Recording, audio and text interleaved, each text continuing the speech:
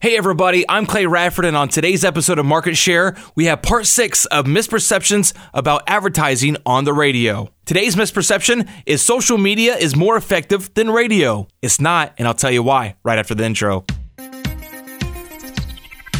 Have you always dreamed of starting your own business and becoming successful, but never knew how to get started? I had those dreams, and today I'm running multiple cash-flowing businesses. On this podcast, I'll share with you my story of how I overcame the odds. You will learn the mindset and motivations that you'll need to keep you trying new ideas and the marketing strategies that has pushed my business past $1 million in sales with no outside investors.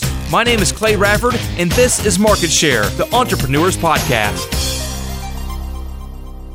Today's misperception is one of the most popular misperceptions that I hear any size business in any size market that I work in. Social media is more effective than radio. Well, I have a Facebook page. That's all the advertising I need. Everybody knows where to find me on social media. Everybody can see me on Facebook. They can connect with me. They can talk to me on Facebook. I post my deals online. Everybody sees it when I post it.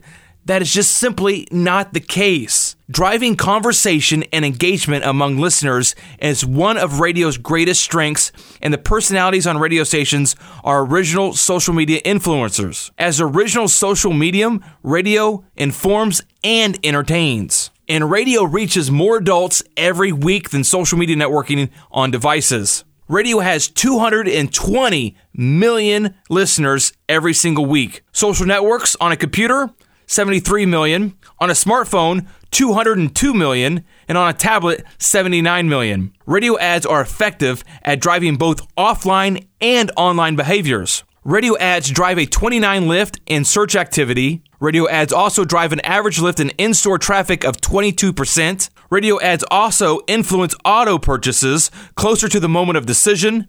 And radio ads increase a physician's website traffic by 8%. Looking for a doctor? Well, if you hear about it on the radio, it increases by 8%. Now, we start talking about the millions and millions and millions of people on social media every single day. There's no arguing that. The number of fans that engage via text, tweets, posts, etc. with their favorite radio stations and personalities is also through the roof. Ryan Seacrest has 16 million followers. Jim Rome has 1 million followers. Dave Ramsey has 5 million followers. Bobby Bones has 1 million followers. Radford Media Group, across all of our stations, has close to 20,000 followers on our social media pages from Facebook, Twitter, Instagram, and TikTok. Radio station personalities have unique connections with their listeners. 87% of radio listeners know any personal detail about their favorite on-air DJ. 46% trust radio stations' personalities. They are opinion leaders. As social media influencers, radio station personalities offer increased value for advertisers.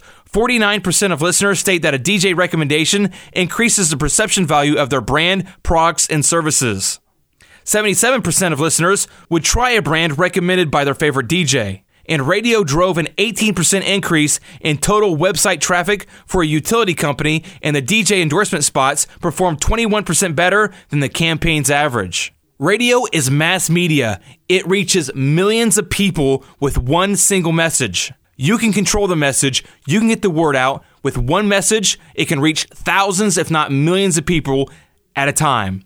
Where your social media post may only reach a couple hundred. And how do you attract new customers with a Facebook post? You can't. They have to like your page already. So that means they have to know and learn about you well in advance of even finding out about your sale. Radio is intrusive media. Even when someone's not looking for it, they still hear about it and can discover your business. Today's misperception, social media is more effective than radio?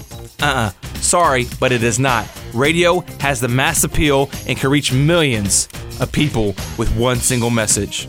That was part 6 of misperceptions about advertising on the radio. I'll have part 7 for you next week right here on Market Share, the Entrepreneur's Podcast. Take care.